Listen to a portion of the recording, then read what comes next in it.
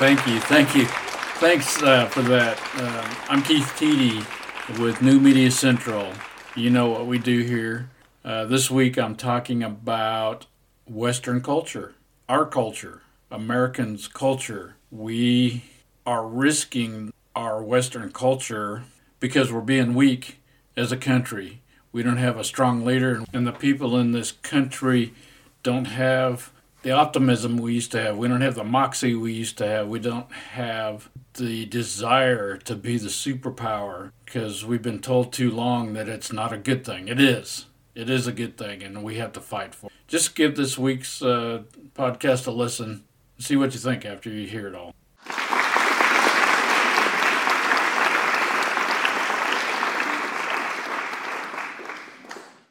So when we hear about Ukraine and Russia going into Ukraine and beating up on Ukraine and the current thing going on with Israel and the Gaza Strip, that conflict down there that's rapidly turning into a massive war.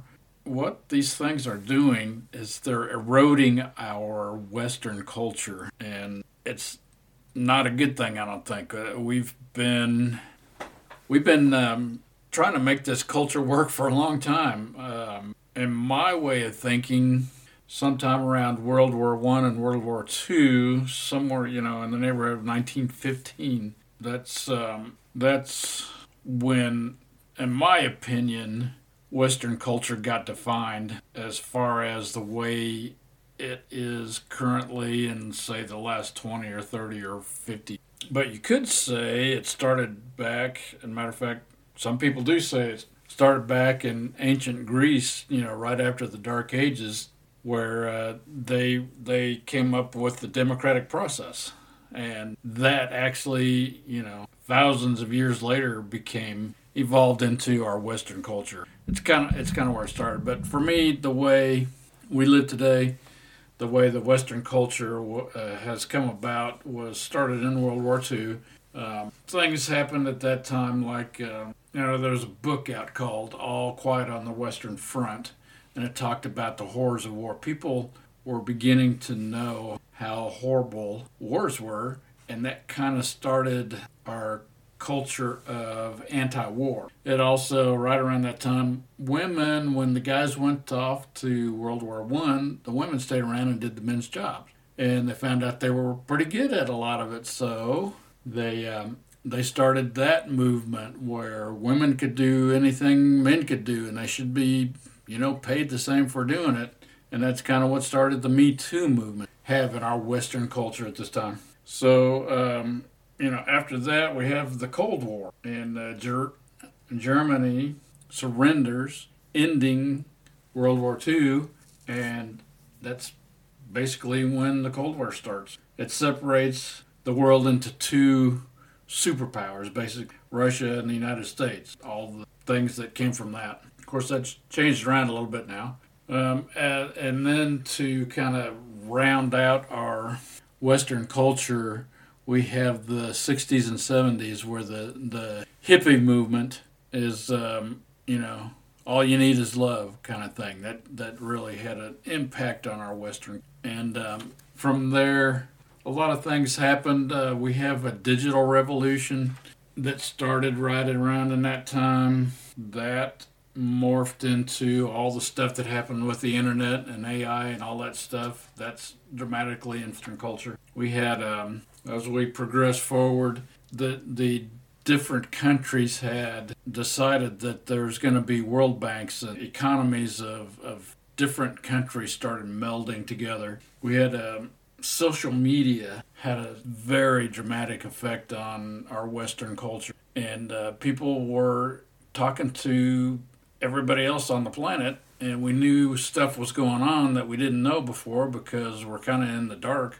But now all of a sudden with the internet and social media, we know exactly what's going on everywhere with firsthand views of what's going on. So it's not like we're guessing or we're hearing stuff from our newscasters or anything like that. We're hearing from other people around the planet what's going on. And that dramatically changed our Western culture. And it's progressing from, like I said, right after the Dark Ages until today, it's been chugging along.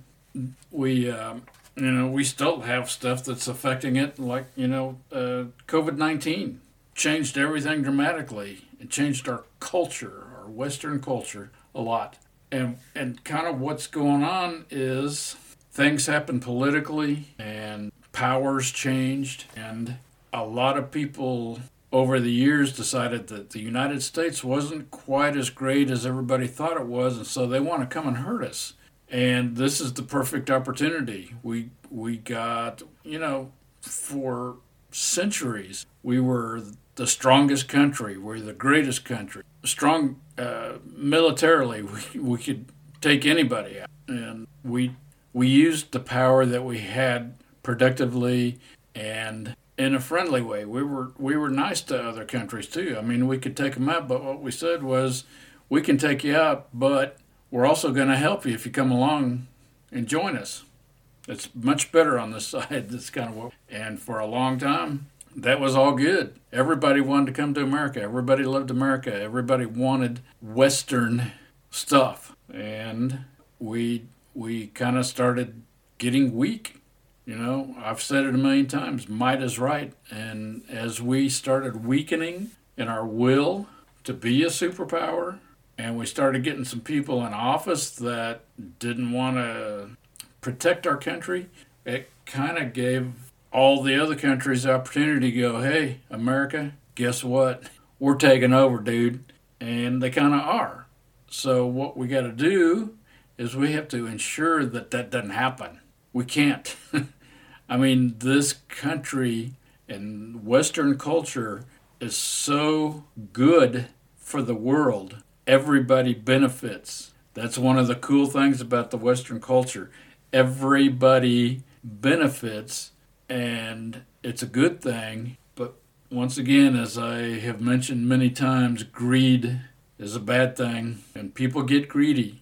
And people say, hey, America, you've had all this stuff all this time. You're not doing so good with it now, so we're going to take over. We want what you got. It has to not happen. How can I say it? It can't happen. We take care of business. We're careful. We try not to hurt anybody. People get hurt, and people complain about getting hurt by this country and by our culture. But by and large, in the big picture, we're nice to everybody. We take care of everybody. We try to keep people from fighting. And by that, we'll even get into the fight to try to keep people from fighting. And that's what we're all about. But if someone comes along and says, hey, you're weak right now, we're taking over, and guess what? They take over, and it's not fun and friendly anymore. Listen to the stories about Chinese people, the, quote, rank and file Chinese people. They have their fun, they do their stuff, but they are not free. They're not free. They are not free as we know it in our Western culture. We want everybody on the planet to be freedom-loving people and do things that free people do, which is be creative, be ingenious, come up with the next thing that's going to be so cool, probably digitally. But we have to have a place, which could be the whole world, that kind of thing can happen. It's worth the fight, in my opinion. So anyway, what can we do? Well, although the government, in my opinion, is not the be-all, end-all, it kind of is in a way where the person that's in charge of this country has to be very strong. And all the rest of us that live in this country also have to be very strong. But it starts at the top. I hate to say it, kind of, but it does. We got to get somebody in there that knows what they're doing and can be strong and get things going back the way they were. Do you remember the last time that happened? His name was Donald Trump. He's got to be reelected, and I feel pretty confident that he's going to be, and that's a good thing, because as much as a lot of people don't like him and the way he conducts himself, he gets stuff done. Our economy will be good. We won't have stuff at the borders. We won't have people coming in. I mean, there's people, Iran, they don't want us to be here any longer. They would explode the whole country if they could. They don't want us here. They want us to be squashed. And when you have open borders like we do, they can just send in their embedded people, and guess what? Not good. They, by the tens of thousands, they're all just coming in the country and getting together and going, okay, headquarters over there in China, what do you want us to do? And China tells them, and suddenly we're going, whoops, we let all the bad guys in, never even checked them, never asked them what they were doing here. And here they come, and we have to turn that around. I hope it's not too late. I don't think it is, but we got to turn it around. We got to stop people from coming in this country until we know they should be here. And they want to be here because it's a free country and they can do all the stuff that I was talking about, being creative and being creating all cool stuff. It's got to be a place like this that has that environment, that has that culture, that Western culture. I don't know how many more ways I can say it. We have to get somebody in there. It may not be Trump, but it's got to be someone that can do what he did, which was be strong. Be strong and make sure all the other countries in the whole world know we're not putting up with anything. We like things this way, and it's not bad. We're not being jerks about it. What we're doing is trying to create a system where everybody on the planet wins. And we have to keep it going. It's worth the fight. So keep listening to this podcast to find out what it is we can do on an ongoing basis to try to make sure that this Western culture doesn't get completely wiped off the planet. It's too good, it's too important to not put up a fight.